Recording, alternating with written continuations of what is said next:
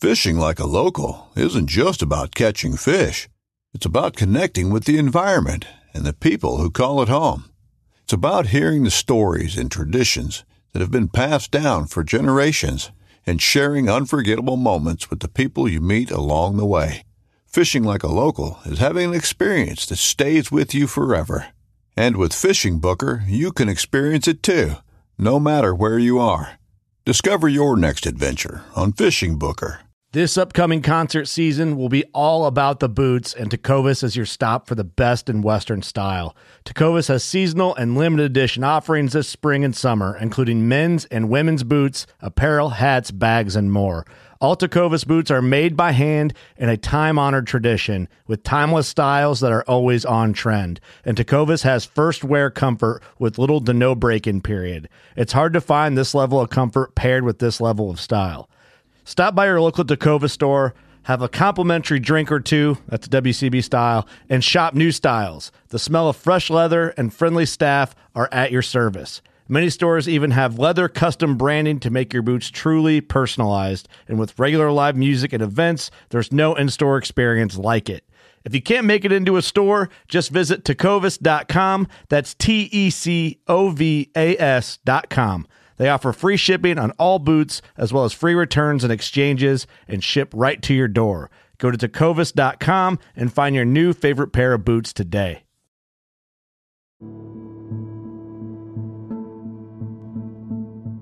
Hi, everybody. It's Doc from the John Freakin' Muir Pod, and I want to let you know about our new website on WordPress. Take a few minutes and check it out. You'll be able to find pictures of the pod's guests, links to the podcast and social media accounts, ways to support the pod, how to get in touch, and our entire back catalog is there, including episode summaries. Missed these sections of the JMT episodes? You can find them there. Missed a Triple Crowner episode? Yep, that's there too. World travelers, adventure athletes, polar explorers, Barkley Marathon competitors, authors, filmmakers, documentarians, and more are waiting for you. Take a look at the new website, and just a reminder, adventure lives here.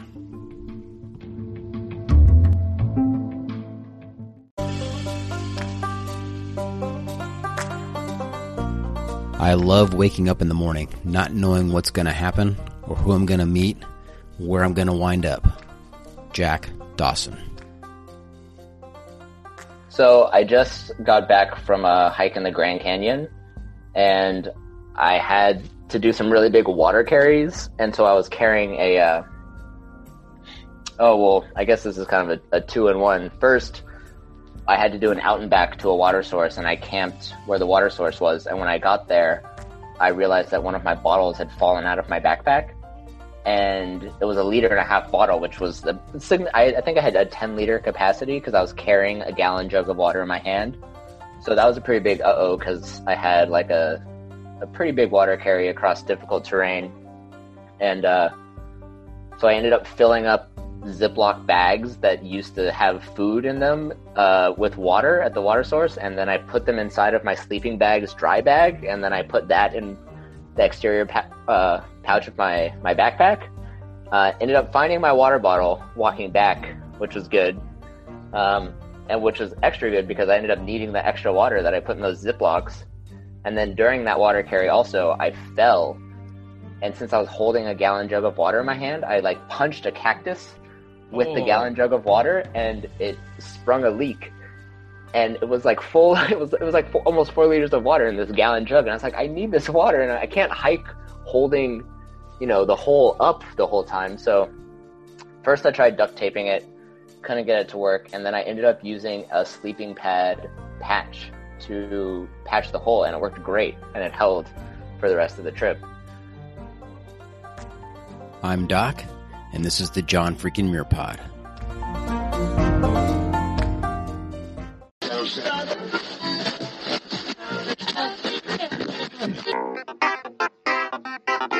Welcome to the John Freakin' Muir Pod. Lace up those boots and sling on the pack for a romp through trails, short and long.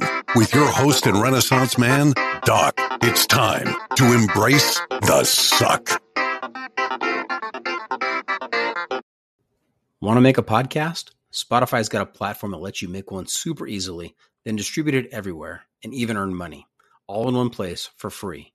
It's called Spotify for Podcasters, and here's how it works. Spotify for Podcasters lets you record and edit podcasts right from your phone or computer. So no matter what your setup is like, you can start creating today. Then you can distribute your podcast to Spotify and everywhere else podcasts are heard. Video podcasts are also available on Spotify. With Spotify for Podcasters, you can earn money in a variety of ways, including ads and podcast subscriptions. And best of all, it's totally free with no catch. Since I discovered Spotify for Podcasters, I feel like my creativity has raised to another level. I highly recommend you give it a try. Download the Spotify for Podcasters app or go to www.spotify.com/podcasters to get started. Welcome back to another week on the trail with the John Freakin' Muir Pod.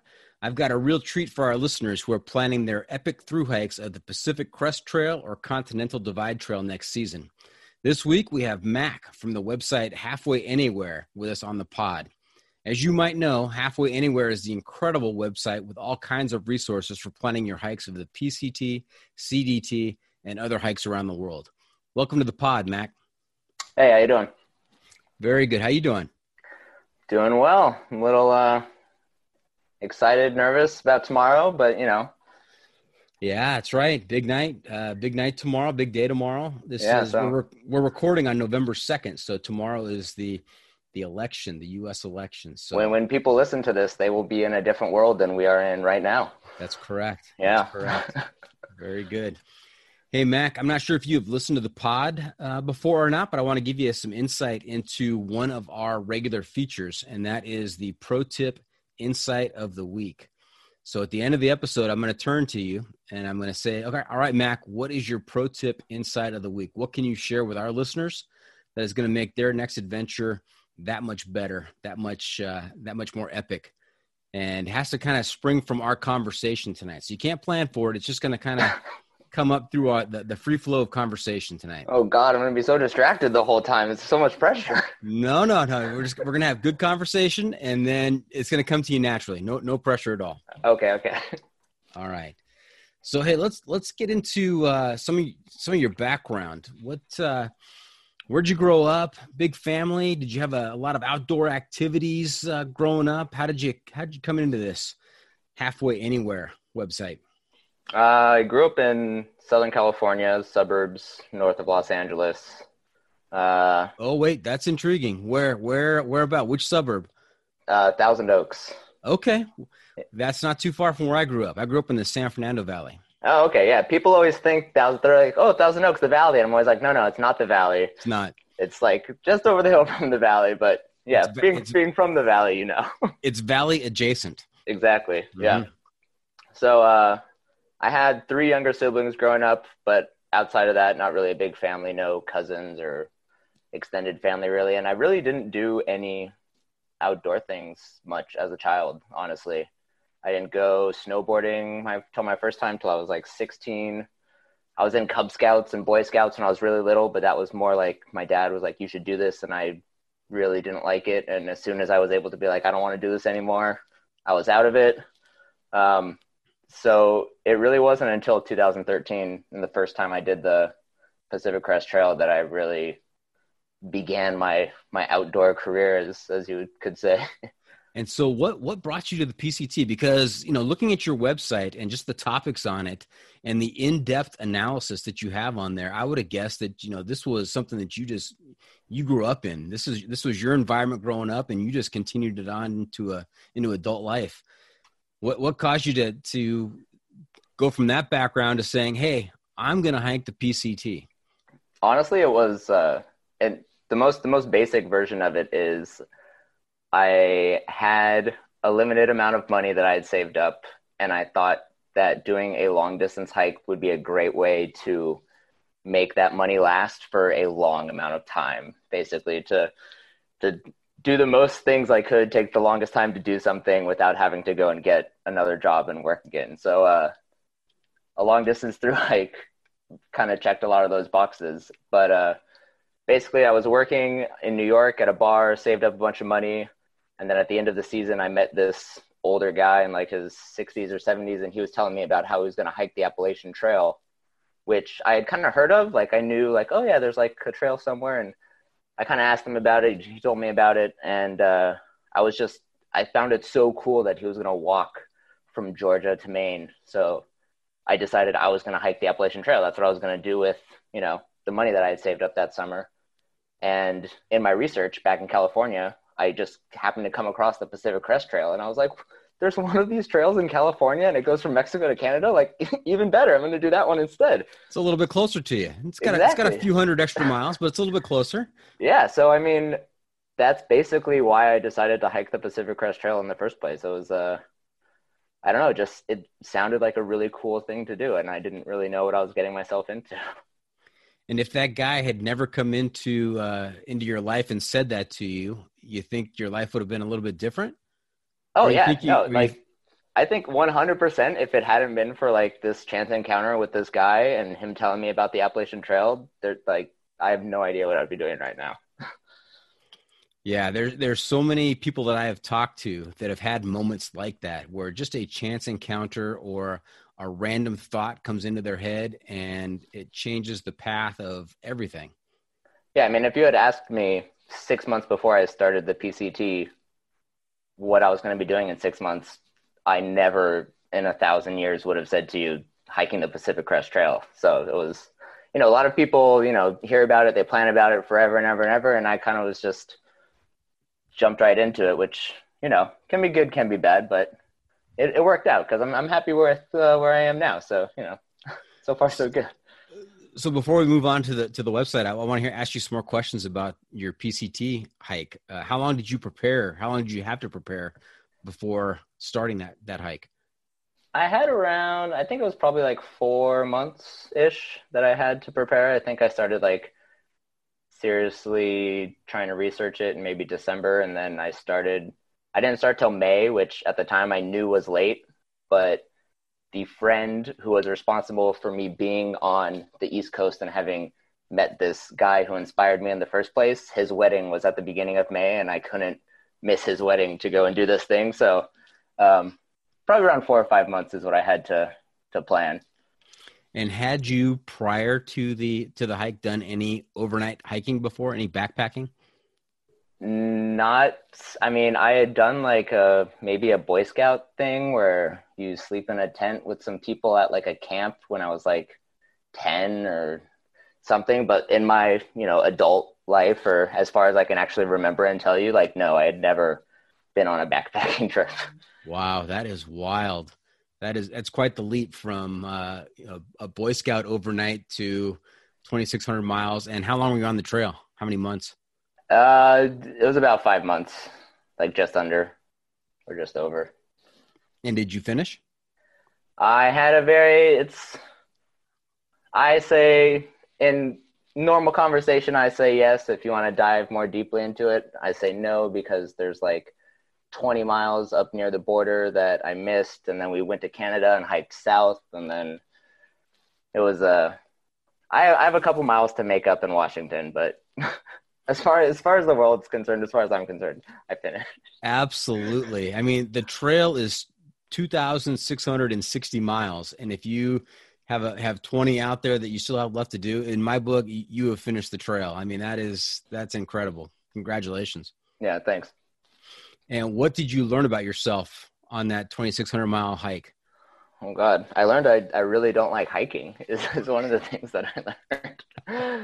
I had a pretty miserable time for a lot of the first time I was on the Pacific Crest Trail. Basically all of Oregon, all I did was complain and tell the guy I was hiking with that I'm getting off the trail as soon as we get to Washington. And I had some really low moments in the Sierra.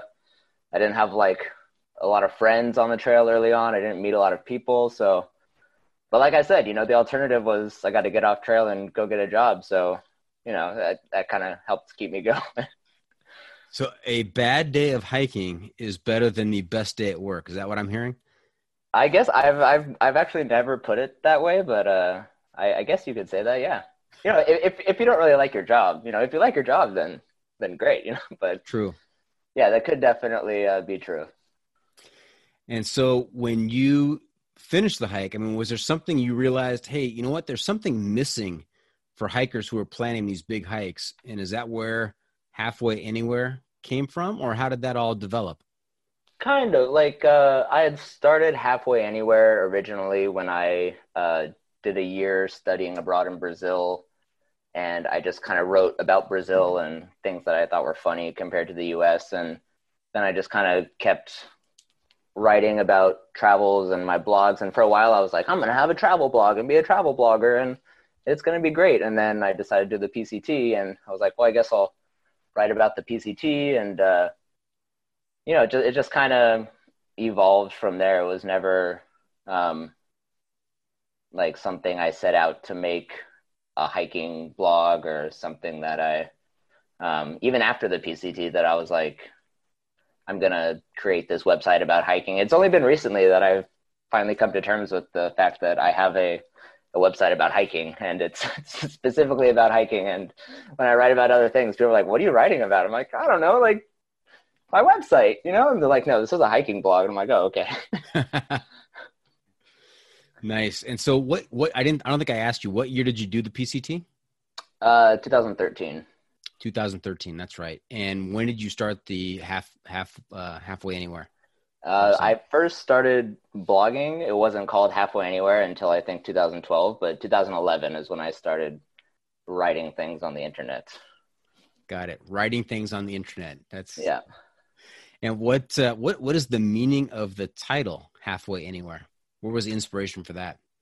It kind of just came, well, one, it was a domain that was available while I was trying to think of a name for my blog. And two, it kind of came from the idea that I didn't really have some grand goal in mind for my life. Like, 8 years from now, I'm going to have finished, med school and be a doctor, or I'm going to do this. And so I kind of just felt like I was always, in process of getting to the next place. It didn't really matter where the next place was. So, kind of Halfway Anywhere embodied that idea where it's just like, I'm just always moving towards whatever's next kind of thing. Nice. Like you're always moving towards the next campsite out there on the trail. It's very, very appropriate. Exactly. And do you have any merchandise? Because that is if you don't mind my saying, that's a badass title. Halfway Anywhere. I don't have any merchandise, and I used to, because people said to me like, "Oh, you should do merchandise," and so I was like, "Fine, I'll do merchandise." And then I started doing it, and then nobody bought any merchandise, and I was like, "What am I doing? Like maintaining this section of my website with merchandise? Like, it was more trouble than it was worth." So I'm like, "All right, we'll shut this down and maybe revisit it again one day." I got stickers, but I just give those away to patrons on Patreon. So it's like, yeah, I don't know. Merchandise is. It's kind of interesting, isn't it? I've got T-shirts and I've got mugs that I've got my daughter in a sweatshop making for me, and I've kind of advertised that on Instagram, and very few takers out there. So yeah, it's you got to do like a Kickstarter thing where you get all the orders ahead of time, and then once you hit a certain number of things, then you ship everything out. I think that's the way to do it if there's not like huge demand. So that way people have to put their money where their mouth is when they tell you to do something. You say, all right, all you got to do is go over here and subscribe and sign up. And, once 100 other people do it, you'll get your merchandise. Right. So what can folks find on your website? I took a cruise through it. There is a lot of detailed, fantastic information on the site. Yeah, so I have a lot of in-depth gear reviews. I have a lot of hiking guides for the Pacific Crest Trail, Continental Divide Trail, some other stuff around the U.S. like the Wonderland Trail, the Timberline Trail, a lot of stuff about hiking in Nepal. I've been there 3 times now. a lot of stuff about hiking in New Zealand, Australia, lots of hikes in Japan, which has amazing hiking. I lived there for 2 years and did a full traverse of the Japanese Alps, which is like one of those things that I think more people need to go and do. I mean, obviously it's difficult right now, but I think Japan is super underrated as far as a hiking destination goes. I don't think I've ever heard of the Japanese Alps. Yeah, so I mean, have you heard of like skiing and snowboarding in Japan as like a winter destination kind of thing? Like, yep. Mm-hmm. So what I always say to people is, when the snow melts, all of those mountains are still there, and they have amazing hiking trails all over them. And it's, a lot of people know like, oh, Japan has great winter sports, skiing, snowboarding, whatever. But, in the summer, they have awesome trails. They have a whole network of like huts, and it's kind of like inspired by like the European mountain chalets, like Switzerland kind of thing, and the Italian Alps. But yeah, Japan's great for hiking. And it's, like I said, there's very few people out there. I mean, lots of Japanese people near trailheads, but once you get away from the trailheads, you got the whole mountain range to yourself. Wow. And how long does it take? How many miles does it take to traverse the Japanese Alps? So I did it, I think it took me 30 days or 31 days. I think it was like 700 or 800 miles maybe. Wow. Okay. Yeah. And there's 3 distinct sections. There's like the northern, the central, and the southern Alps. Mm-hmm. So I linked them all together with like basically walking roads, which was kind of a pain, but I don't know what the total mileage of the actual trails would be, but probably close to like 500 or 600 miles. But hiking in Japan is great. It's all mostly like ridgeline hiking. They don't build like switchbacks up the mountainside. You get on the ridge and you walk on the ridge for the whole length. So I mean, I want to go back there and do some more hiking. It's great. Nice. The talk of switchbacks takes me back to that comment you made about some low points in the Sierras on your PCT hike. You mind sharing what 1 or 2 of those low moments was? Oh God. Well, so I keep saying my first PCT hike because I did the first 1,000 miles of the PCT again last year in 2019. So on my first time in the Sierra, one of my low moments that I remember was on Silver Pass, which is just north of where you get back on the trail after leaving Vermilion Valley Resort. And I had Lake Edison, which is the lake that's next to VVR, Vermilion mm-hmm. Valley Resort, was super low that year. And there's a little ferry boat that takes you from the resort back to the trail. And so they dropped me off and I was by myself. And because the lake was so low, I couldn't find the trail because I was so far away from the trail when it dropped me off. And I had no working GPS on my phone. I did the whole thing with just paper maps, which and like looking back on it is crazy to me. Like even now I'm like intimidated by paper maps. And I'm like, how did I do this in 2013? Just looking at a map. But, so I got lost. I had to like bushwhack. There was tons of mosquitoes. Like I made it up to the trail. Like I fell, like I got my feet wet, which at the time was like super demoralizing and just all these things. And I was just like, why did and I just spent 2 days off the trail with like one of my friends, and my dad came up and visited me, and it was so nice. And I was just like, what am I doing? Like, this is not fun. It was so much more fun when I wasn't hiking 2 days ago. So yeah, I just remember being up there and feeling really sorry for myself and not really enjoying where I was at. But, yeah, just moments like that, it's like I said, I was alone for a lot of it. I didn't really have friends that I was hiking with until probably Northern California, which is, halfway into the hike pretty much. So, right. And which did you prefer? Did you prefer the solo experience or hiking with friends? I prefer having the option to hike with friends, like knowing that people are around me, they're ahead of me or behind me that I could hike with. But, just being completely alone is nice sometimes. If going into it, you're going to be completely alone and you kind of want that. But, 5 months on the PCT, you kind of want some camaraderie at some point, people who are doing the same thing as you, which I can say now after hiking it last year is no longer an issue. There's people everywhere. There's tons of people now, but at the time, especially having started so late, it was a pretty lonely start to the PCT. Yeah, 2013, that was before the Wild book and movie by Cheryl Strayed and with Reese Witherspoon in it. And so I think you're right. I think the PCT was a lot less crowded back in those days. Yeah, the book had come out and they were filming the movie during 2013. So the movie hadn't come out yet, which I think really did a lot more than the book did in terms of the PCT's popularity. Right. Also on your website, you've got all kinds of information about gear. You've got your gear list. You've got reviews of gear. You've got lists of gear that people take on the PCT and the CDT. Yeah, I do a lot of stuff with gear because I spend a lot of time researching gear and a lot of time confused about gear. And so like when I write a review about gear, I basically try to answer all of the questions that I had about a certain piece of gear before, because a lot of things, even like naming conventions with lots of gear in like the outdoor industry can be like so confused. I'm just like, just tell me the difference between these two things and why they're two different products. And, but yeah, and then I do a big survey of PCT and CDT hikers every year, and I ask them a ton of questions about their gear. What did they bring? What did they like? And so I kind of get all that together and put it into a big post and say, here's the most popular things. Here are the least popular things. Here are the things that people wish they had changed out, that people wished that they had upgraded, spent more money on. So I just kind of try to give useful information about gear. Right. And before we get to the surveys, I wanted to ask you, you've got a lot of information in there about the PCT and a lot of information about the CDT, but you're missing one of the Triple Crown trails. I couldn't find anything on the AT. What's the aversion? There's one thing about the AT, and it's a post that I wrote.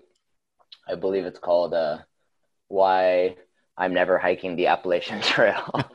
And I kind of just lay out my reasons for not wanting to hike the AT. I have nothing against, people who like the AT, people who, I know the AT has a very hardcore fan base and, people love the AT, but personally, it's just not an attractive trail for me. It doesn't sound like something I'd want to go spend many months doing. If it had been the first trail that I had gone and hiked, like was originally planned when I had met that guy, then I'm sure I would love the AT and it would hold a special place in my heart for being my first through hike. But having now hiked the PCT and the CDT and a whole bunch of other things, it doesn't sound appealing to me. I don't know. Okay. Another semi-regular feature on the John Freaking Muir Pod is the impromptu top 3 or top 5 list. So here comes a top 3 list, the top 3 reasons to not hike the AT, according to Mac from Halfway Anywhere. You just want people to get so mad at me. That's what people get so mad about this. And I'm just like, this is just my opinion. Like, let me have my own opinion. But so my top ones that I can just think of off the cuff, I know there's more that I wrote in that post, but one is just the frequency with which you can get off the trail and go into a town or to a city. And just because the East Coast is so much more dense than the West Coast, there's not just like these huge swaths of, uninhabited wilderness. Like you go into the Sierra and you can spend 10, 12, 14 days hiking, full days every day, and not pass a single road and still be, a day away from town to the east and to the west. Whereas on the AT, there's not a 14-day section that you can hike and and not encounter a road or not encounter, access to town. Also, the AT just seems like you're just walking in the trees the whole time. And I know there's like sections up in like the Whites or the Presidential Range or somewhere up there. I haven't spent a lot of time in New England hiking.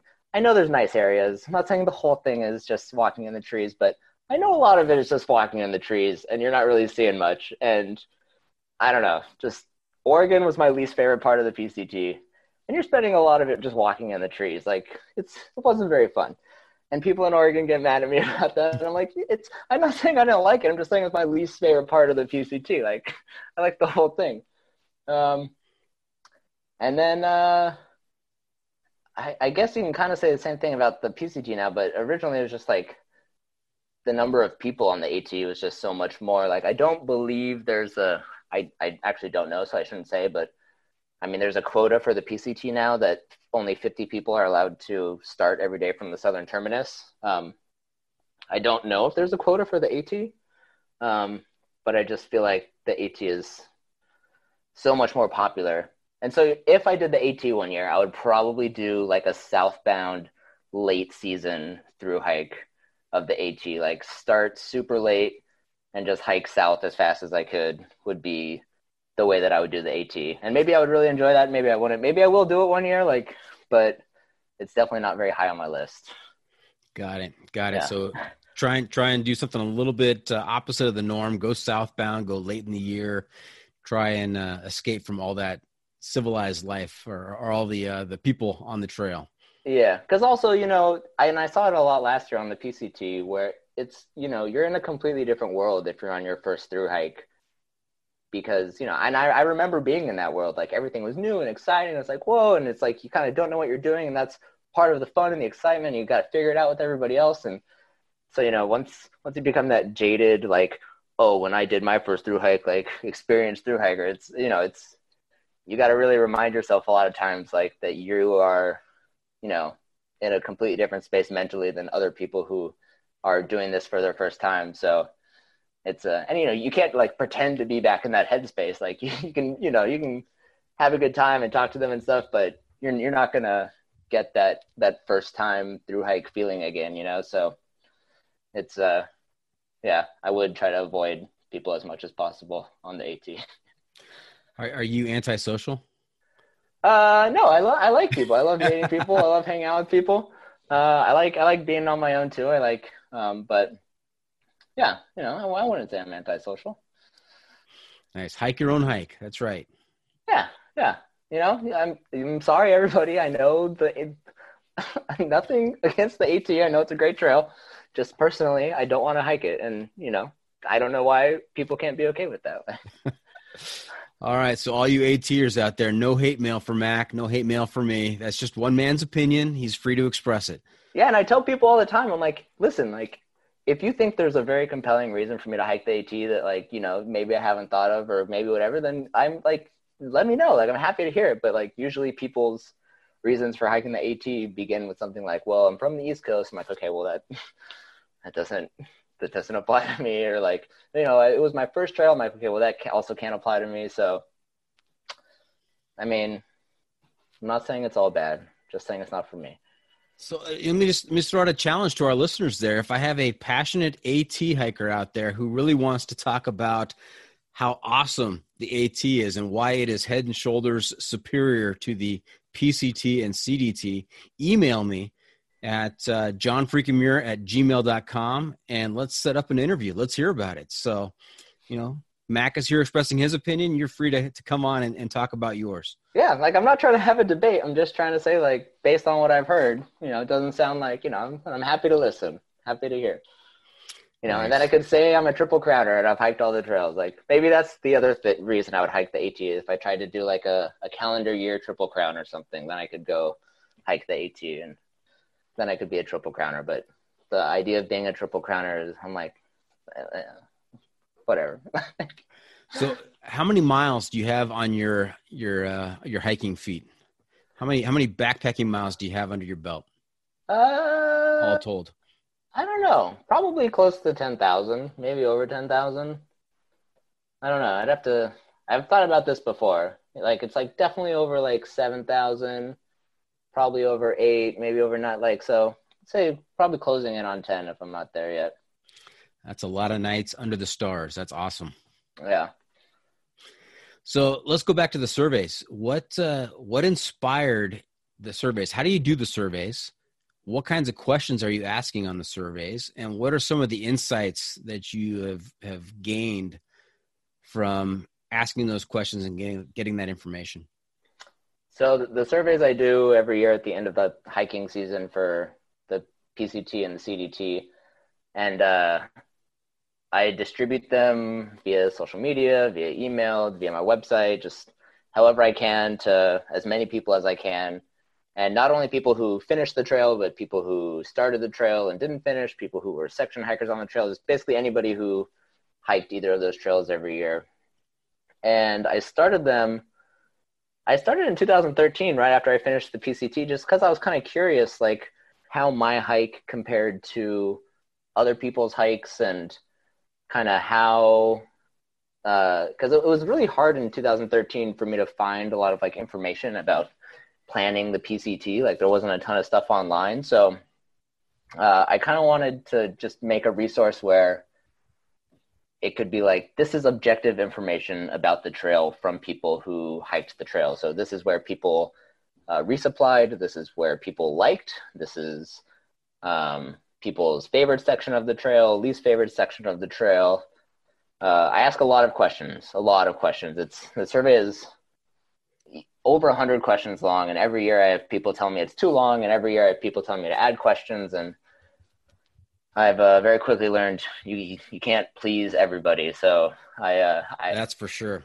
Yeah. So I try to make it as concise as possible, as use as many logic jumps in the survey as I can to, not have people trying to fill out questions that don't apply to them. But I really ask about everything at this point, because every year I ask people, how do you think I could improve the survey? And every year I get feedback. And, so every year for the last, this is the 8th year now, I think, that I'm doing it. And this year is obviously a very strange year to be doing it. But, I'm also collecting survey data this year from people who intended to do a through hike, but then canceled their through hike. So I don't know, maybe there'll be some interesting stuff in there.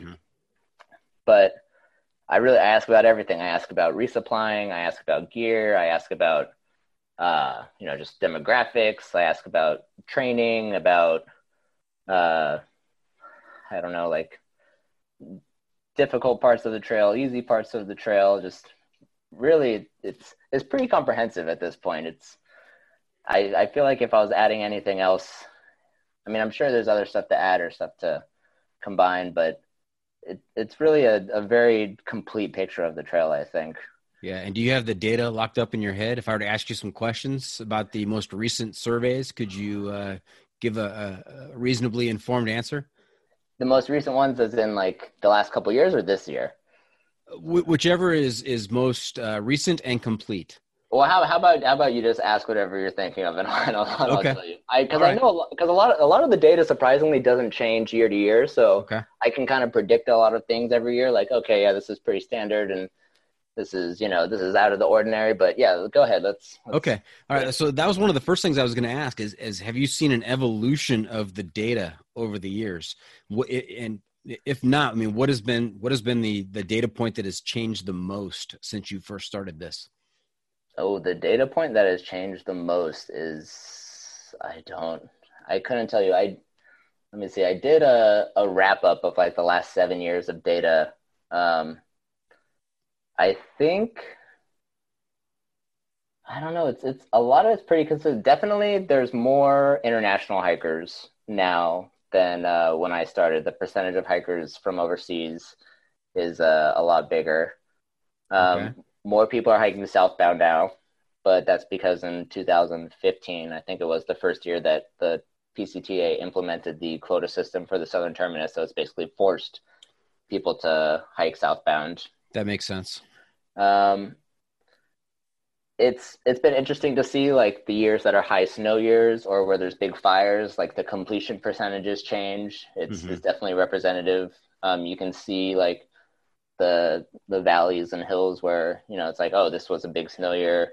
A lot of people skipped the Sierra, or a lot of people got off trail because of the snow. But a lot of things stay pretty consistent, like the number of 0 days people take.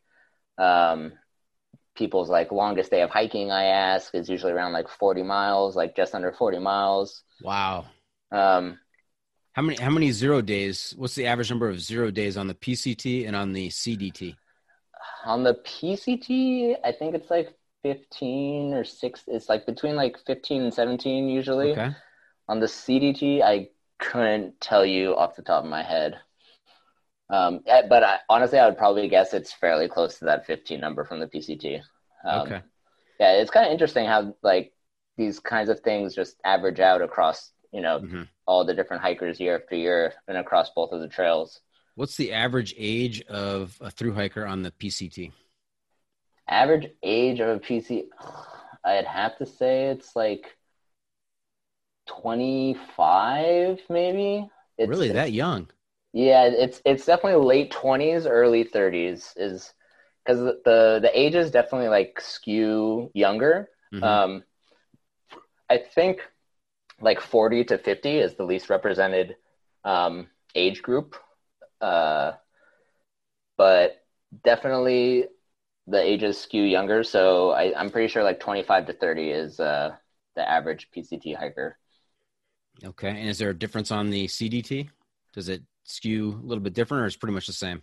No, it's pretty much the same. Yeah. Okay. Not much of a difference. All right. And how much experience does the typical PCT hiker have?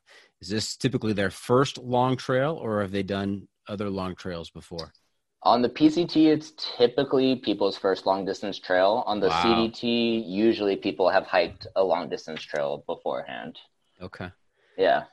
All right. And before we go to break here, I want to get your stats on the favorite section of the PCT and the least favorite section of the PCT. Well, overall, Washington and the Sierra are the favorite sections. And then usually Northern California, Oregon, sometimes the desert are the least favorite sections. And then specifically the favorite sections of the PCT are like the John Muir Trail section, because there's a lot of overlap. So basically anything that's also on the JMT. And then Goat Rocks Wilderness up in Washington, Glacier Peak Wilderness up in Washington, basically the whole North Cascades National Park in Washington. Those are the favorite sections. And then least favorite sections are usually what I believe is, I couldn't tell you, but the section between Mojave, Tehachapi, Mm-hmm.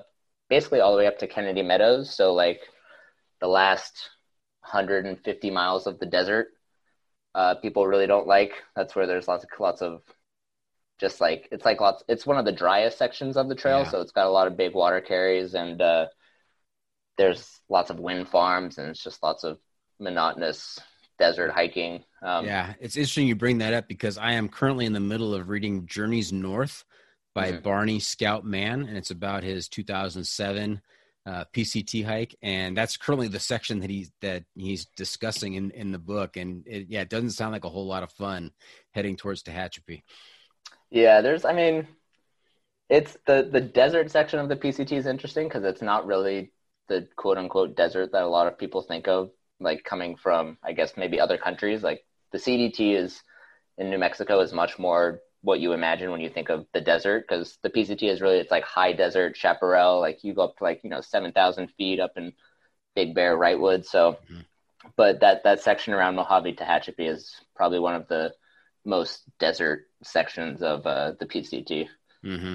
And at that point, you've already been hiking for, probably close to a month, and you're just like, oh, I'm so ready to get to the Sierra and have there be water and have there be views and mountains. Right.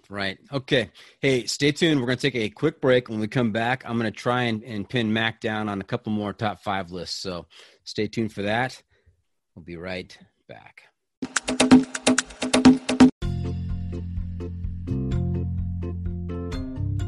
Hey, this is Mac from Halfway Anywhere, and you're listening to the John freaking Muir Pod.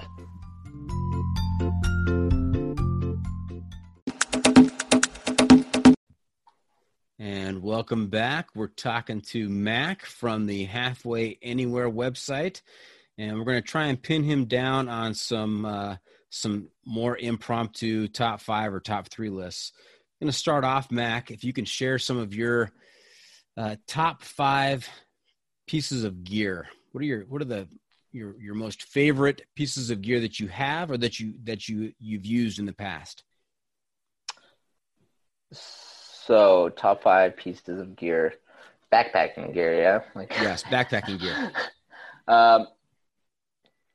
Well, honestly, right now I have a lot of backpacks, and right now one of my favorite backpacks is by a small company in England called Atom Packs, and I actually met the guy who started the company when I hiked the CDT in 2017, and then went and visited him in England, and we built a pack for me, which was a really cool experience, just seeing how that's done. And it's I really like the pack. Like, I kind of went over there and I was like, oh yeah, like cool, like let's build a pack, and thought it would be kind of just nice of me to like use this pack for a while. But it's quickly become like one of my favorite packs. Atom Packs is the name of the company. I really like it. How big is it, and what makes it so good? It's a 50-liter pack. He does lots of customizations and stuff. So, I mean, you can get them in like different colors, whatever. Like, it's got a bottom pocket on it, which is my first pack with a bottom pocket that I love. It's got like shoulder strap pockets. It's got just like a really basic like carbon fiber frame that's removable too if I want to remove it, but I usually leave it in. I don't know, and it's just held up really well. Like, I've hiked thousands of miles with it, and it's still going strong. I don't know, it's like a smaller company. Like, it's and then so going from that, my fanny pack is by another small company called Through Pack, and I can't imagine hiking without a fanny pack now. And whenever anybody tries to challenge me on the fanny pack, I'm just like, shut up, you're wrong. Like, fanny pack is the best. I store so much stuff inside of my fanny pack. It's amazing. Within easy reach. It's very convenient. Yeah. I can't, like, I feel like a fool for ever having hiked without a fanny pack. Like, for so many years, I didn't have one. It wasn't until the end of the Continental Divide Trail when one of my friends let me borrow his fanny pack because I was going to slack pack a section. So somebody was going to bring me my gear at the end of the day, but I needed something like during the day to hold my snacks and my things. He's like, oh, here, just wear my fanny pack. And it changed my life. It's great. Mm-hmm. Okay. So backpack, fanny pack, we're doing 5? 5, if you have it. Yeah, 5.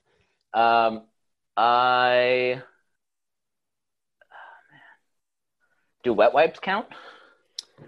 Well, that could be an important piece of gear, sure. I don't know. Wet wipes are like another thing that I'm just like, I don't know how I ever hiked without wet wipes. Like, and specifically for wiping after you poop. Like, that's what I use wet wipes for. Oh, that could be a pro tip right there. I don't know. That was going to be my first. That's the first thing I thought of at the very beginning. I was like, oh, it's going to be wet wipes, but I don't know. They're great. I don't know how I ever hiked without them.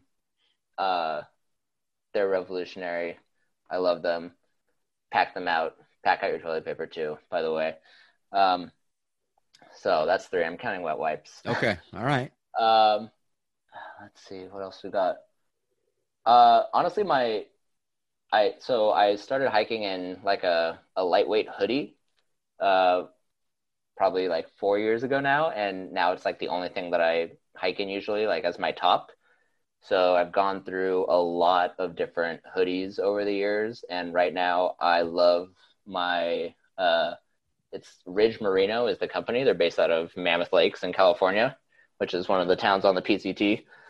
And I think it's called their Solstice hoodie. And it's relatively cheap as far as hoodies go. I think it's like $70, which the last one I had was like $130 or so. It was like ridiculous, but it's an inexpensive, like lightweight hoodie. It's comfortable. It's got thumb loops. It's got high volume hood. It's got some drawstrings on the hood that actually keep the hood from flying off. It's great. Like, it's nice. You can wear it in the desert. It'll protect you from the sun. It's not going to, you're not going to overheat in it. You can wear it when it's cooler, breezy, like it'll keep you warm. It's great. Everybody should hike in a hoodie. Hoodies are the best. Fanny pack, hoodie, wet wipes, backpack. Last piece of gear. Anything to do with a sleep system or shelter? I just got the Western Mountaineering Astrolite quilt. So I really like Western Mountaineering sleeping bags. I have the Versalite, which is their 10-degree bag, and the Ultralight, which is their 20-degree bag. And I've kind of flirted with quilts in the past, and I haven't really been a super huge fan, and I've just been like, whatever, I'm perfectly happy carrying a heavier sleeping bag. But Western Mountaineering makes really good stuff, and they're generally pretty conservative with their temperature ratings. So they have a 26-degree quilt, the Astrolite, that I just recently got. And so far, I'm really happy with it. It weighs like a whole pound less than the ultralight sleeping bag, which is great. Mm-hmm. So I'd have to say tentatively the Astrolite quilt, but TBD. I haven't really put it through the ringer yet. So Very good. It's nice to have conservative temperature ratings on your quilts, as I learned back last September when I did an overnighter at Thousand Island Lake with a quilt that did not live up to its temperature rating. yeah, whenever people tell me that they were cold with their quilt, I'm like, I don't even feel bad for you. Like, just get a sleeping bag. It's like you knew going into this that like it wasn't going to be very warm. Like, what are you doing? Anything to save pounds on the pack weight. I don't know. I went from carrying way too much because I didn't know what I was doing to trying to carry as little as possible, and I don't care how uncomfortable I am sometimes, to now being like, whatever, I'm going to carry whatever makes me happy and whatever I'm comfortable with. I don't care how much it weighs. All right, good perspective. Yeah. Very good. That's coming from a guy who's got 10,000 miles under his belt, so that's some wisdom right there. I mean, sometimes an extra pound of weight is going to make a huge difference as far as your comfort, and it's definitely worth. I carry food that. If everybody puts as much thought into their food as they do their gear, then maybe they're justified in not bringing something that's a couple ounces more. But, people will spend hundreds of dollars to get something that's 3 ounces less, and then they'll just willy-nilly pack whatever food they like. And I'm like, well, that's as important as the gear you're carrying, isn't it? Like, weight is weight. So yeah. Before I get to my next top three list here, you mentioned food. So I have to ask you, what item of food has thru hiking absolutely ruined for you? What do you never want to see again? Honestly, the only thing, and it wasn't something that I even ate before thru hiking, is just the instant mashed potatoes. Like, I enjoyed them for maybe the first month of my first Pacific Crest Trail thru hike, and now it's like they're disgusting. I don't know. And I haven't done, there's the ramen bomb that people put ramen in the instant mashed potatoes and they cook it together. And I don't know, I haven't tried that yet. I'm sure that's better, but I don't know. I'm pretty good. Like, I'll still eat, any Cliff bars, energy bars, whatever, like, because I know what I like and I just bring what I like. And then I enjoy eating those things because I know that I like them. So I don't have a very varied diet on the trail, but the things that I have are things that I like eating. So. Well, I bring stuff that I like to eat, but by the end of the trail, I'm like, oh, I can't. I never want to see another Payday bar in my life. Oh, I don't know. I could eat M&Ms all day, every day. Okay. until I'm sick. And you carry a stove, or are you a cold soaker? I carry a stove sometimes, but okay. when I don't carry a stove, I'm not a cold soaker. I just wrap cheese and deli meat up in tortillas and spray some sriracha on it. And that's the bulk of my calorie intake during meals. Okay. Any experience at all with cold soak? Nope. It's not appealing to me at all. It doesn't sound appealing. I never tried it, and I'm not sure I understand why people do it. It sounds like so much work for like such marginal benefit, if any. I'm just like, no, just eat tortillas and cheese. It's fine. Yeah, the stove doesn't weigh that much. No, I mean, I'll usually bring a stove, especially if I'm with other people, because then it's like, It's really sad if I'm just eating my tortillas and I'm finished eating every night at camp, but people are still like cooking and hanging out. I'm just like, oh, okay, I guess I'll go lay down by myself now. All right. Hey, another top three here. Top three list of uh-oh moments from the trail. Uh-oh moments. So I just got back from a hike in the Grand Canyon, and I had to do some really big water carries. And so I was carrying I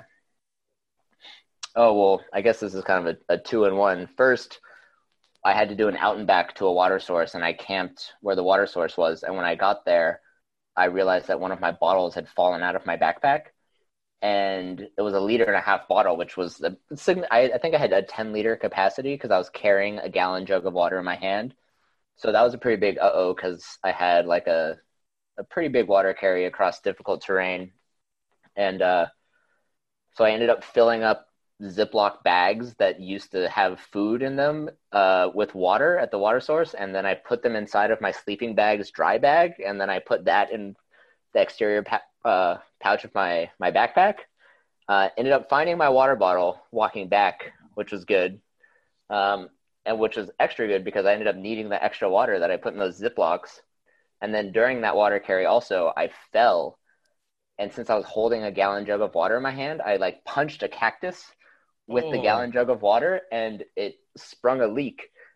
And it was like full, it was like almost 4 liters of water in this gallon jug. And I was like, I need this water, and I can't hike holding, the hole up the whole time. So first I tried duct taping it, couldn't get it to work. And then I ended up using a sleeping pad patch to patch the hole, and it worked great, and it held for the rest of the trip.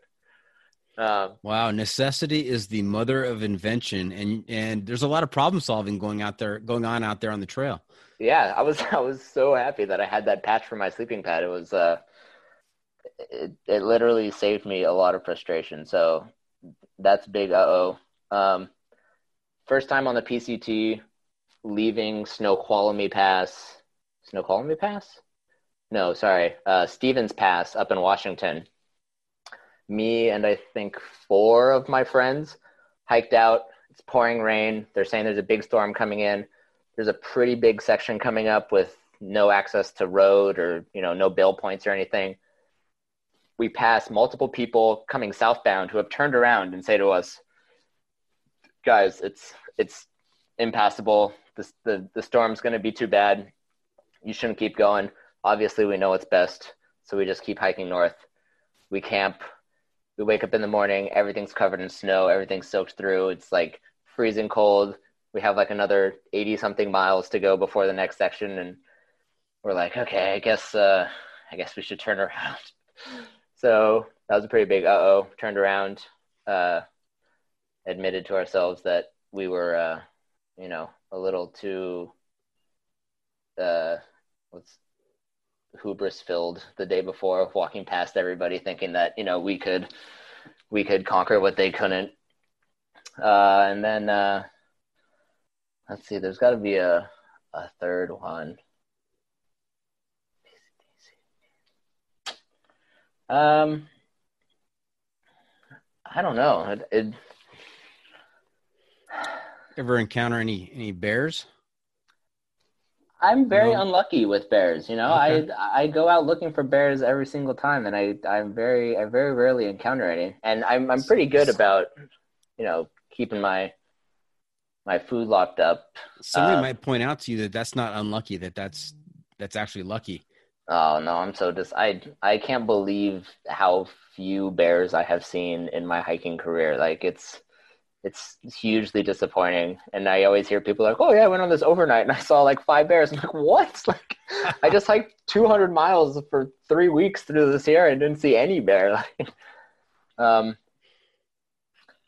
I don't know. There's definitely, there was one time in, on the CDT, I guess it's not really hiking related, but my friend and I engaged in conversation with this woman on this random dirt road in New Mexico who ended up getting extremely drunk and then pulling a revolver out of her car and proceeded to wave it around and yell at me every time that I would like tell her to put the gun away or to like move it. It was a very dicey situation. And we wanted nothing but for this woman to leave. And it was rough. So don't drink tequila with random strangers on the side of the road in New Mexico on the CDT. That's another pro tip right there. It's another pro tip. Very good. Wise words to live by. Yeah. Not going to make that mistake again. All right. Hey, can I pin you down on your 3 favorite spots on the PCT? What were the prime locations in your mind? My 3 favorite spots on the PCT are probably, one of them's got to be in the Sierra. I really like Palisade Lakes, just north of Mather Pass, is beautiful. There's great camping, just hiking. That's got to be one of my favorite spots on the PCT. There's some. I feel like I got to give the desert some love. There's a spot in the desert on the PCT just north of, I believe it's just north. It might be just south. I think it's north of Mount Laguna, which is like the first little place that you can go and resupply or whatever. And you're basically hiking up the side of this mountain, and you just get this just epic grand view of the desert and the PCT and just everything below. It's like thousands of feet, like vertical feet down into, I don't know, you want to call it a valley, but just like off this mountainside, and you can see the whole desert like stretching out before you. And it's like the first time where you're just like, whoa, like this is cool. Mm-hmm. So that's great. And then there's a lake just off trail. I think it's like a quarter mile off trail, just north of Tuolumne Meadows. It's maybe more like 20 miles north of Tuolumne Meadows in Yosemite, called Benson Lake. And my friend and I left the trail to go and camp there. And I'm not 100% sure because I haven't been back there, but I just have the best. It could be one of those things where it's just my personal memories and whatever. But I was just like, this place was so beautiful, so nice. It was like a sandy beach. We went swimming. We had a fire. It was just such a nice campsite and a place to go and hang out. So I'd say Benson Lake, but maybe not. That could just be me misremembering things. It could have just been a high among a bunch of lows. So hard to say. Yeah, everything's in context, right? I think those are three great top threes, though. That's good. That's good. Thank you. All right. Anything else about the PCT or the website before we leave it in the rear view here and go on to some of your other adventures? Just the PCT is great. It's also terrible. Through hiking is not fun. Sometimes it is, but I don't know, for anybody thinking of doing their first time through hike on the PCT, just it's another pro tip. Set your expectations low.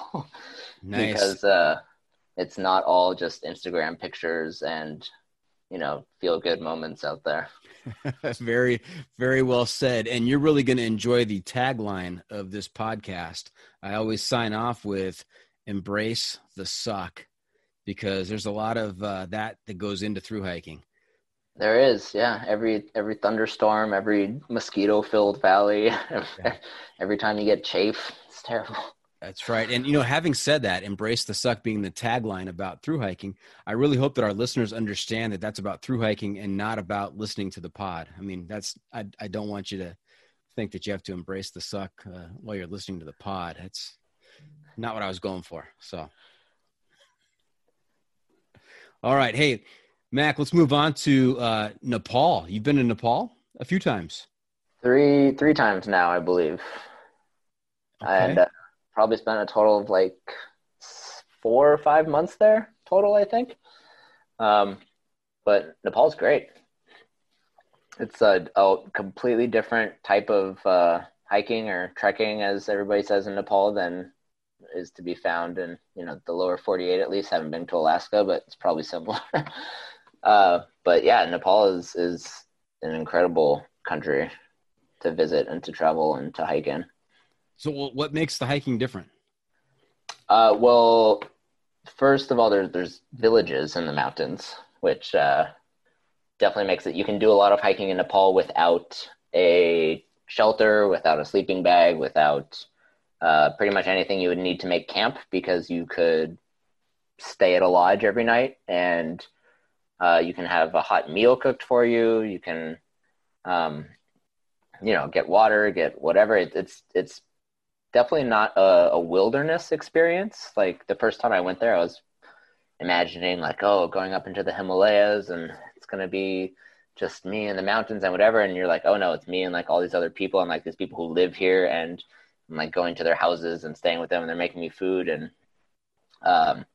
so, I mean, that's certainly one thing that's different. And two, just, the terrain is just, the mountains are so big. You're hiking like the whole time in the valleys, which, are already higher than most of the peaks that I've been in or been on in the US. And then you're looking up, just thinking to yourself, wow, that mountain is another 2 vertical miles higher than I am right now. There's no getting lost in Nepal. You're not going to make a wrong turn and accidentally walk, across a ridge and into the wrong valley. Right. Now, I've had people on here before who have talked about Everest Base Camp and some of the hiking in that area, but I understand you did a trail called the Three Passes Trek. Yeah, so the Three Passes Trek is basically a lollipop loop that begins at the same place as Everest Base Camp does. Okay. And then at the top of the loop is Everest Base Camp, pretty much. So you follow the Everest Base Camp trail for the first couple of days, and then you split off and you basically make a big circle around, go over one pass, then you're in the same valley that Everest Base Camp is. You can detour north to Everest Base Camp for a day if you'd like, then come back to the Three Passes Trek loop, and then keep heading west over another pass into the next valley, which is where Gokyo is, which is another popular trekking destination in the Everest region, Gokyo Lakes. And then you go over another pass, and then you loop back around to meet the Everest Base Camp trail that you left before hitting the first pass. And definitely a hike that I would recommend to anybody who is an experienced hiker who wants to go to Everest Base Camp, because if you just go to Everest Base Camp and you have a lot of miles under your belt and you've done a lot of stuff outdoors, you might be a little disappointed because, like I said, it's not the wilderness. It is challenging, but it's very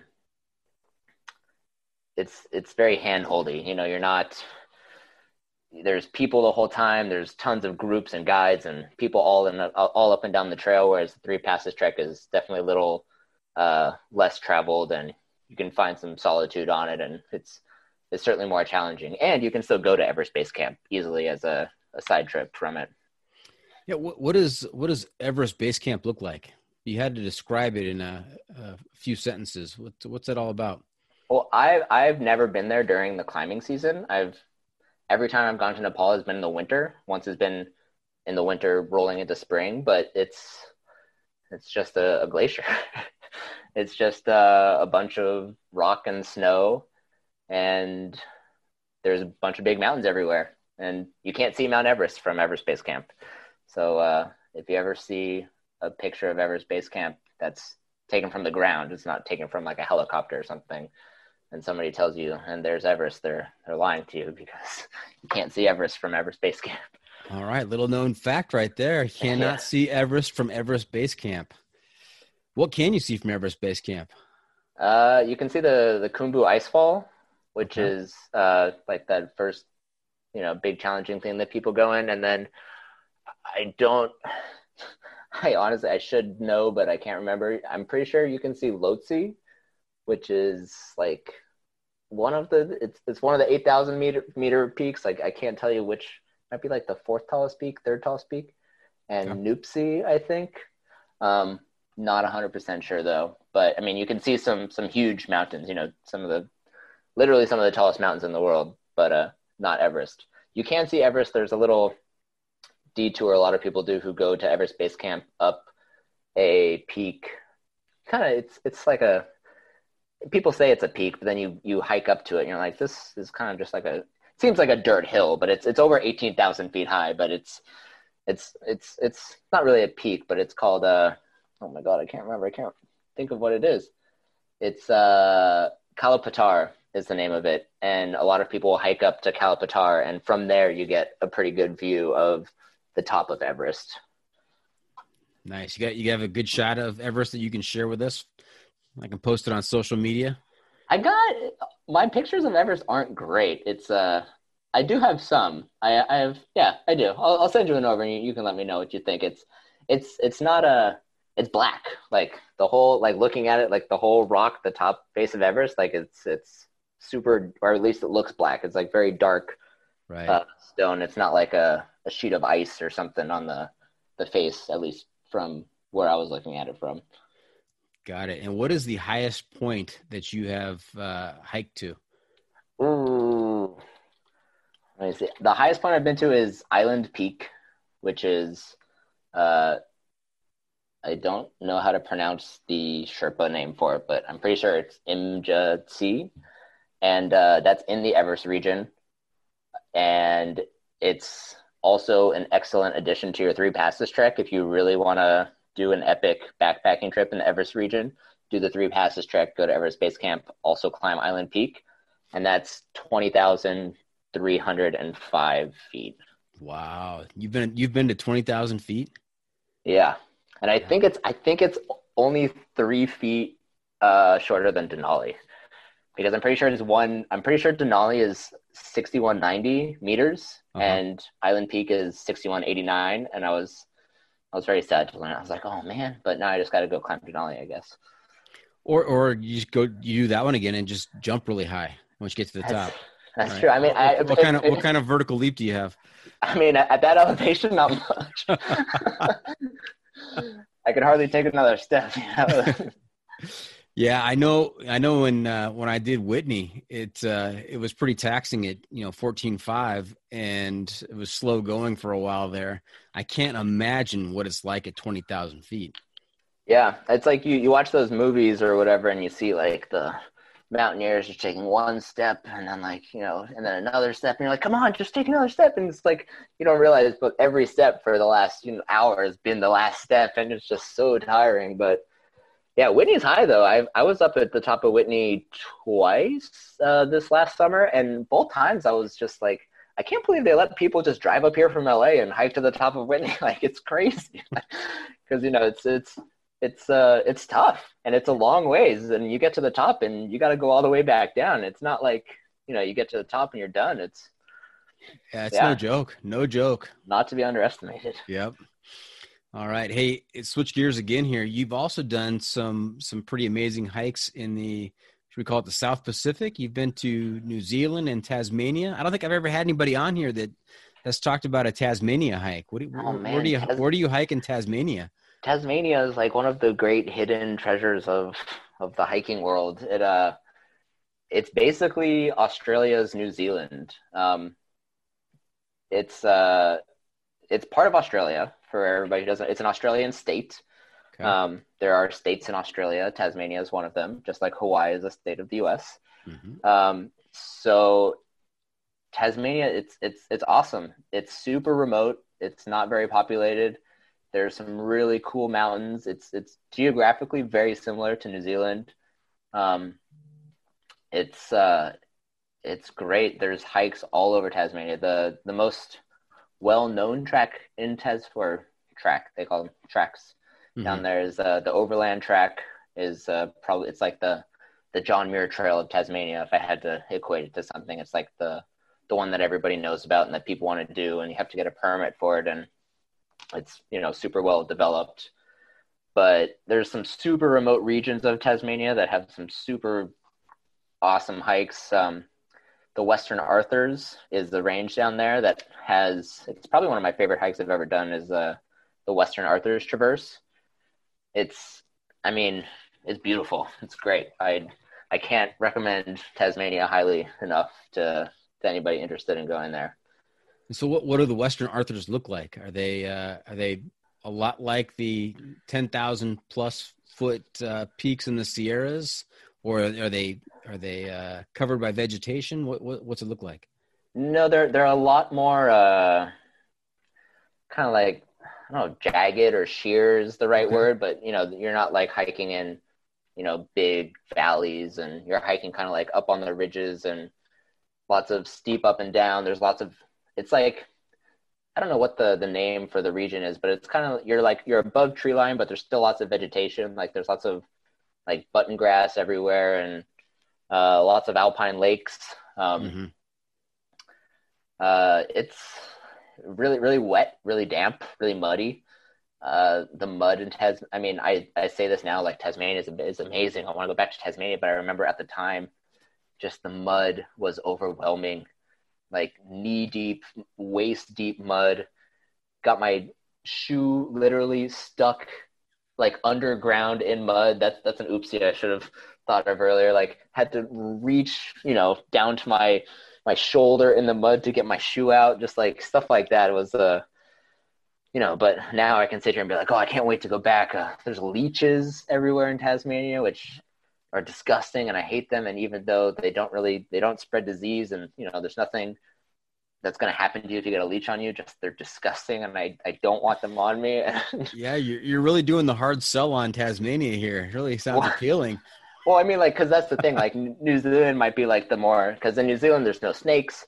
I don't think there's any leeches. Like, it's there's a lot more infrastructure. It's a lot more built up. So it's kind of like the more friendly version of Tasmania. But if you're looking for something more rugged, far fewer people, like, Tasmania is awesome. It's a great place for hiking.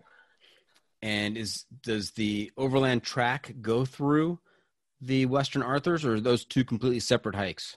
No, they're two completely separate hikes. The overland, like, Tasmania isn't very big, but the overland track is in like the northwest quadrant, and the Western Arthurs is in the southwest quadrant.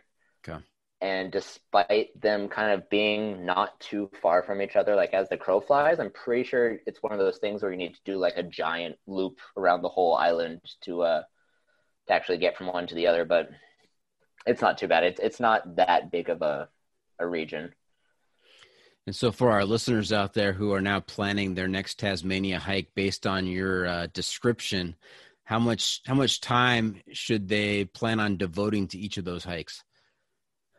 Oh, the overland track you could do pretty fast. The overland track is kind of one of those things that's like, it's like the jewel of Tasmania, but you could skip it and like do these other things and not be sorry. I think it's only like 85 miles. I'm not 100% sure. I think my friend and I did it in like 3, maybe 4 days. Some people take like 10 days to do it. Mm-hmm. But if you can bust that out super quick, Southwest National Park, I'm pretty sure, is where the Western Arthurs are. That's definitely where I would spend most of my time. There's also the Eastern Arthurs, and you can do like a full Arthur Range traverse that requires that you either pay somebody to do a food drop somewhere in the middle, or you just carry like an absurd amount of food, or you just move very quickly. I would love to go back and do that. But again, like the trailheads are super remote. It's like driving for hours just out of the cities to get to them. Like there's nothing around. There's no public transportation to get to them. There's a the South Coast track, I think it is also in Tasmania. And I believe, I didn't do that one, but I believe it's one where you take a bush plane and they fly you to the end of it, and then you hike back. And I think you can also connect that with you can hike in via the Western Arthurs to get to that. I don't know. It's just, there's so much to do down there. I mean, you could easily spend a month or more hiking around Tasmania and still have a ton of stuff to do down there. I can hear our East Coast listeners right now saying, well, that's no Appalachian Trail. That's there's a lot of access to the Appalachian Trail. That's what makes it such a great trail. Yeah. It's, that was one of the challenges that I found in Tasmania. I was like, how do I get to these places? Like, and I ended up just having to rent a car because I was like, I guess this is the only way to get anywhere is to have your own transportation or to pay, hundreds of dollars to be picked up and dropped off. But at that point, you might as well just get your own car. And then do you just park the rental car at the trailhead and is it an out and back hike, or how does that work? Yeah, the Western Arthurs, you can actually make it into a loop. Also right there is the Mount Anne circuit, which is another great hike in Tasmania. Okay. A lot of people just do Mount Anne, but you can make it into a circuit. That's also great. Yeah, otherwise hitchhiking in Tasmania is relatively easy. I don't know. I hitchhike everywhere. I mean, not really this year, but before. Mm-hmm. And in Tasmania, hitchhiking is fairly easy to get around. It's not unheard of. It's not like people are like, what are you doing? So I got pretty much all around the island hitchhiking, but then when I was kind of on a time crunch is when I rented the car. Got it. All right. Hey, look, we're going to take another quick break. When we come back, we're going to talk a little bit about your Continental Divide Trail excursion. All right. So, all right. Rest up for that. Stay tuned. We'll be right back.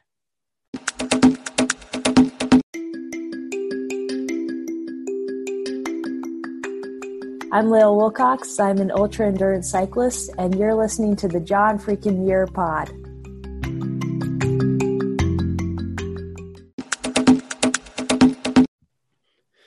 Welcome back. So, Mac, I wanted to get to a trail that I have not spent a lot of time talking about with other guests on the pod, and that is the Continental Divide Trail.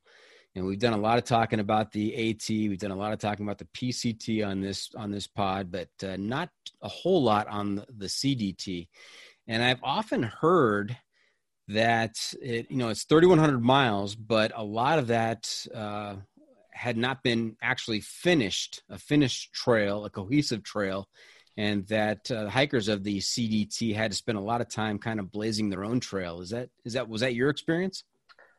So I did the CDT in 2017, and there were definitely some sections where you were just walking, just big open desert spaces, and you could kind of see like a sign up ahead, and there wasn't necessarily a defined trail beneath you, but I don't think it's the big, scary, completely lost, just find your way through the wilderness trail that a lot of people imagine it is.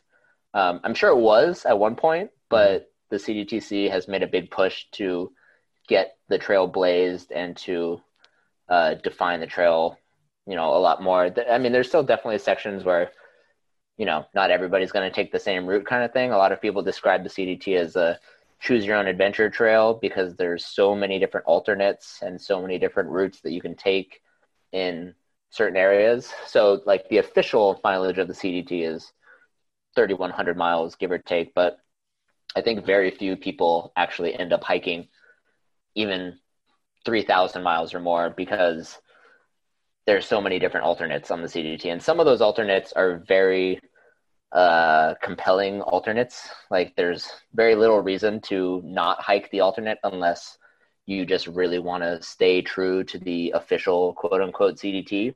But it's definitely different than the PCT, where there is much more a defined trail and everybody is following that same trail for the entirety of the trail, with the exception of maybe a snow year. Mm-hmm. So you hiked the PCT in 2013, and that was give or take 2,600 miles. And then 4 years later, you say, "Hey, what the heck? Let's add another 400 miles onto this thing, another 500 miles, and let's do the CDT." What was the motivation behind doing the CDT? Well, really, it was I don't know. I kind of accepted that like hiking was a part of my life, and that the CDT was probably the next logical thing for me to go and hike.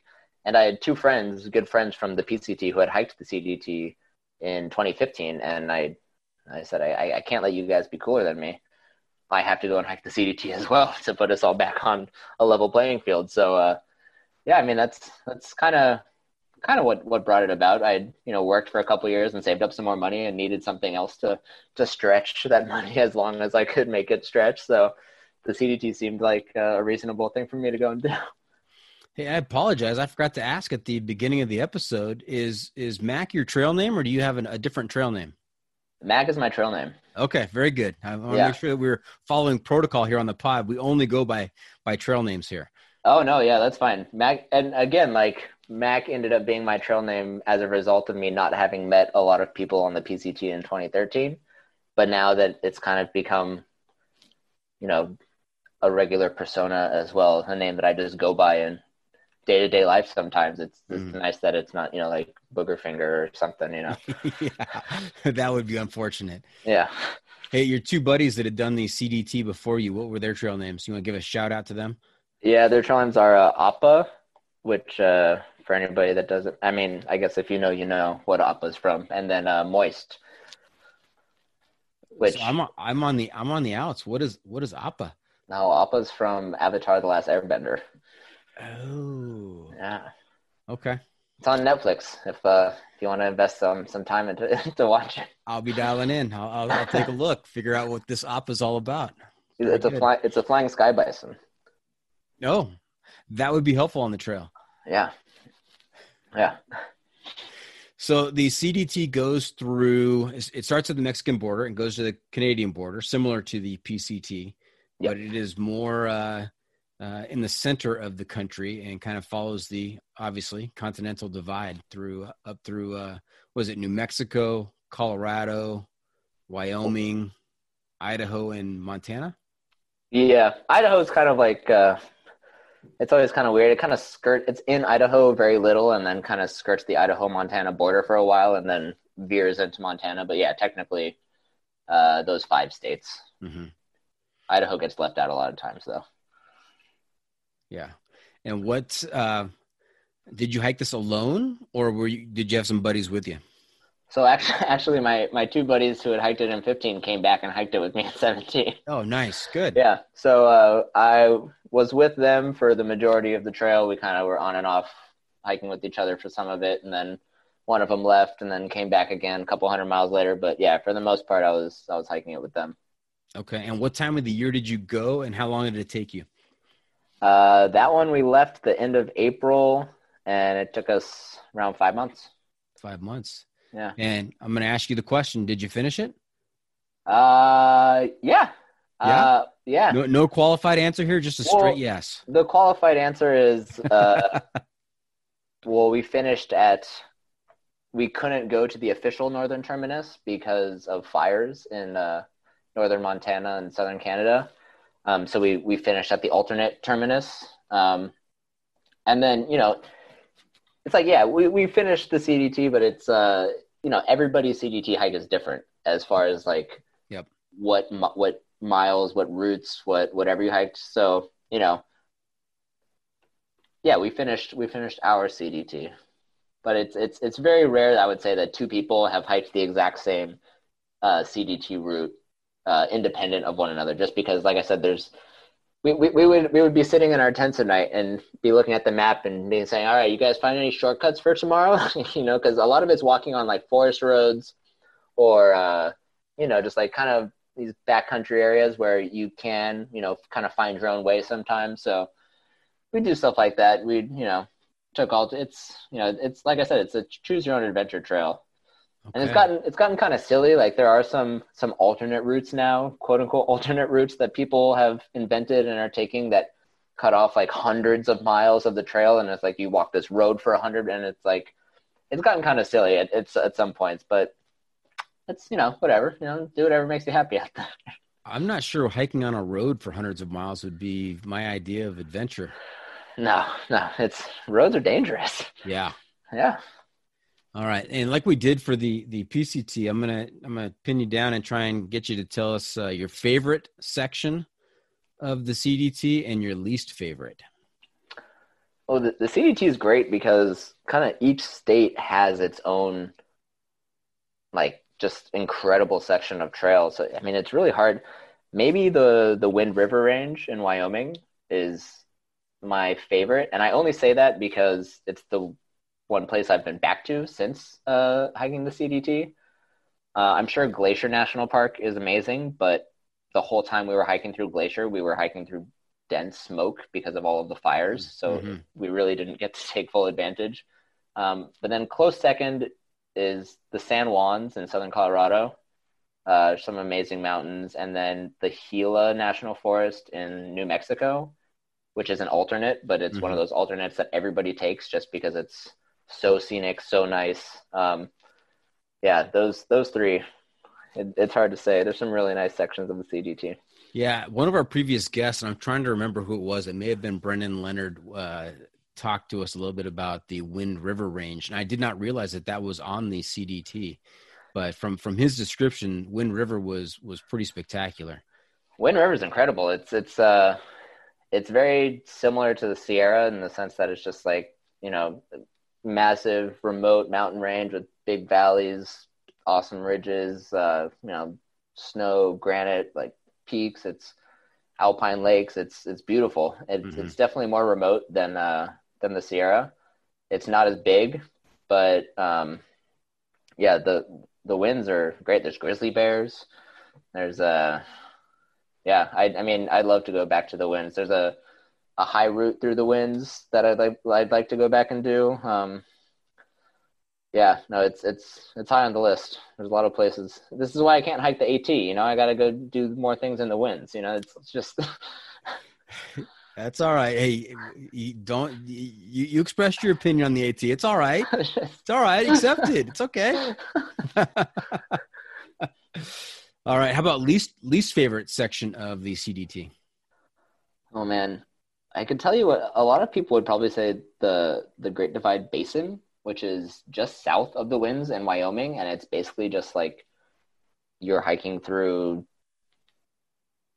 like I don't even know. It's just super dry, flat grasslands on like dirt roads for hundreds of miles.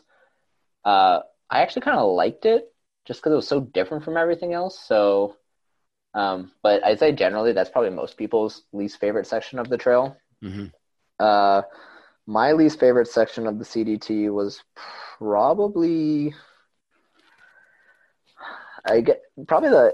everywhere from Yellowstone north into like you follow the Montana-Idaho border for a while, and it's just like up and down and not very scenic, and there's thunderstorms, and the Idaho-Montana border walking is probably my least favorite section of the CDT, especially after coming off of the Winds and coming through Yellowstone, and then you're just like doing this pointless up and down, like where am I? Why am I here? Yeah. Right. Hey, have you ever heard of a trail? I think it's in Utah called the Hayduke Trail. Yeah, I was going to do the Hayduke this year, actually. Really? Yeah. And then I was thinking about it for a while. Like I was planning, but then like, I was like, I don't know, like COVID and everything, like, cause I expect to have to like hitch a lot and like, rely on other people. And I was just like, I don't think logistically it's the best year to be out there. So it's on my list for next year though. We'll see. Yeah. I watched the documentary Figuring It Out on the Hayduke Trail. And that seems like it's pretty remote, and you're kind of, there's no clearly marked path. I think it's kind of a series of trails that have been arbitrarily kind of linked together by the person who kind of mapped it out. Yeah, no, I have some friends that have done it, and everybody has nothing but good things to say about it. It sounds awesome. Okay. All right. Yeah, no, I'm excited for that one. Very good. Hey, can I have you promise to come back on the pod and talk about the Hayduke Trail after you've done it? Yeah, no. I mean, it'll give me one more incentive to do it now that I have made a public declaration that I'm going to go and hike it. All right. Hey, before we wrap things up here, give me your top 3 pet peeves from through hikers on the trail, things that you see or hear about that you're like, oh, they should not be doing that. Oh, God. Not packing out your toilet paper. Okay. Is one. Please, everybody, pack out your toilet paper everywhere all the time. Also, I guess just not just any. I mean, I feel like it's so similar, but just like anything, leave no trace. Like people, I'm like leave it better than you found it. It's like I don't know. I destroy so many like fire rings and campsites and just like everything, and I'm just like. And there's one thing if you're at a front country campsite and you're like, oh, whatever, like these people don't know. But like in the back country, I'm always like, if you're out here, like you should know better. Like, what are you doing? Like, I did the Sierra High Route this summer, and a lot of it's off trail, just like whatever. And I'd be hiking in just these remote areas, and I'd come across just like this fire ring at 11,000 feet. I'm like, well, what is this doing here? Like, there's like, so, I guess that's another one. Also, people who don't yield for uphill hikers are another one. Yield for uphill hikers. If you're hiking uphill, you have the right of way. Don't get out of people's way unless you're using it as an excuse to take a break. But when I'm hiking uphill, I'm like on a mission. Like I'm just like head down, get to the top of the climb, not stopping to talk to you. Like I would say, but it's like, yield to uphill hikers. That's my last one. Yeah, I'll share a little secret with our listeners. It doesn't matter if I'm going uphill or downhill. If I encounter somebody else, I stand aside to use it as an excuse to take a break. Yeah, which is fine, All right. Hey, Mac, you know where we are? Oh, God. How are we at? We are at that time of the episode where I turn to you and say, hey, what's your pro tip insight of the week? God, I've already given up so many, I feel like. Did you hold anything back in reserve? Oh, man. I guess pack out your toilet paper isn't really a pro tip. I'm very big on the toilet paper thing. Yeah, pack out your toilet paper. Use the wet wipes. That's I sense a theme here. Use what I'm very poop oriented. Don't throw the wet wipes into privies. Also, by the way, let's see. Pro tip of the week. Oh God, so much pressure. I don't know. Set your expectations low. Did I already say that? I did. I feel like you may have mentioned that. I don't know. Always fill up on water when you have the opportunity to fill up on water. Don't wait for the next water source because it might not be there, and it's going to be terrible if it's not. How's that? That's good. That's good. Way to pull one out of the hat there.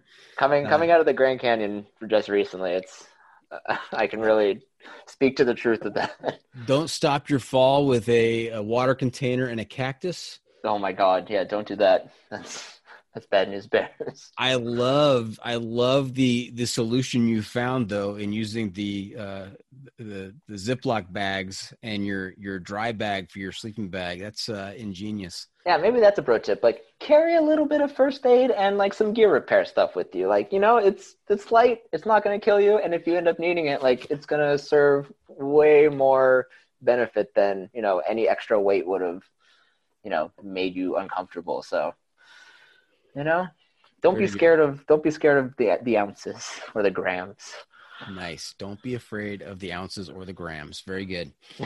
All right. So there you have it. That's it. Episode 44 is in the books. I hope our listeners enjoyed our time with Mac, and I want to thank him for joining us this week. Mac, how can our listeners keep up with you on social media, and where can they find out updates on your latest adventures? And what is next for Mac? You can find me at halfwayanywhere.com. Halfway Anywhere on Instagram is usually where I hang out. Next big adventures, I don't know, winter's setting in. Got a lot of catching up to do as far as writing, but I did just get a permit to raft the Colorado River through the Grand Canyon next December. So there's definitely going to be some things happening between now and then, but that's a new and exciting development. And possibly Great Divide Trail next year if I'm allowed into Canada. We'll see. And Hayduke. I don't know. So many things. Wow. So many things. If you're allowed into Canada, is there an outstanding warrant or? I don't know. Just COVID, everything. Okay. All right. I don't know what this thing in the world. I take nothing for granted anymore. It's like, if there was a backstory there, I was going to take another side trail before we ended this to hear about, why you weren't allowed in Canada. No, not yet. Okay. All right. Hey, remember to check out the pod on social media as well. We are on Facebook, YouTube, Instagram, and Twitter. And if you have comments or clips you want to share, you can send it to me at johnfreakinmuir@gmail.com. Also, if you're enjoying the podcast, take just a minute and leave us a review on Apple Podcasts. And if you're not enjoying the pod, well, just go ahead and keep that to yourself. Right, Mac? That's right. Yeah. Very Embrace good. the suck. That's a wrap from the John Freakin' Muir studio. Any final thoughts, Mac? Pack out your toilet paper. Pack it out. All right. Thank you for tuning in. Always remember, the trail is the trail. It doesn't care if you want to go downhill. It doesn't care if it's almost dark and you're looking for a campsite. The trail is the trail. Embrace the suck.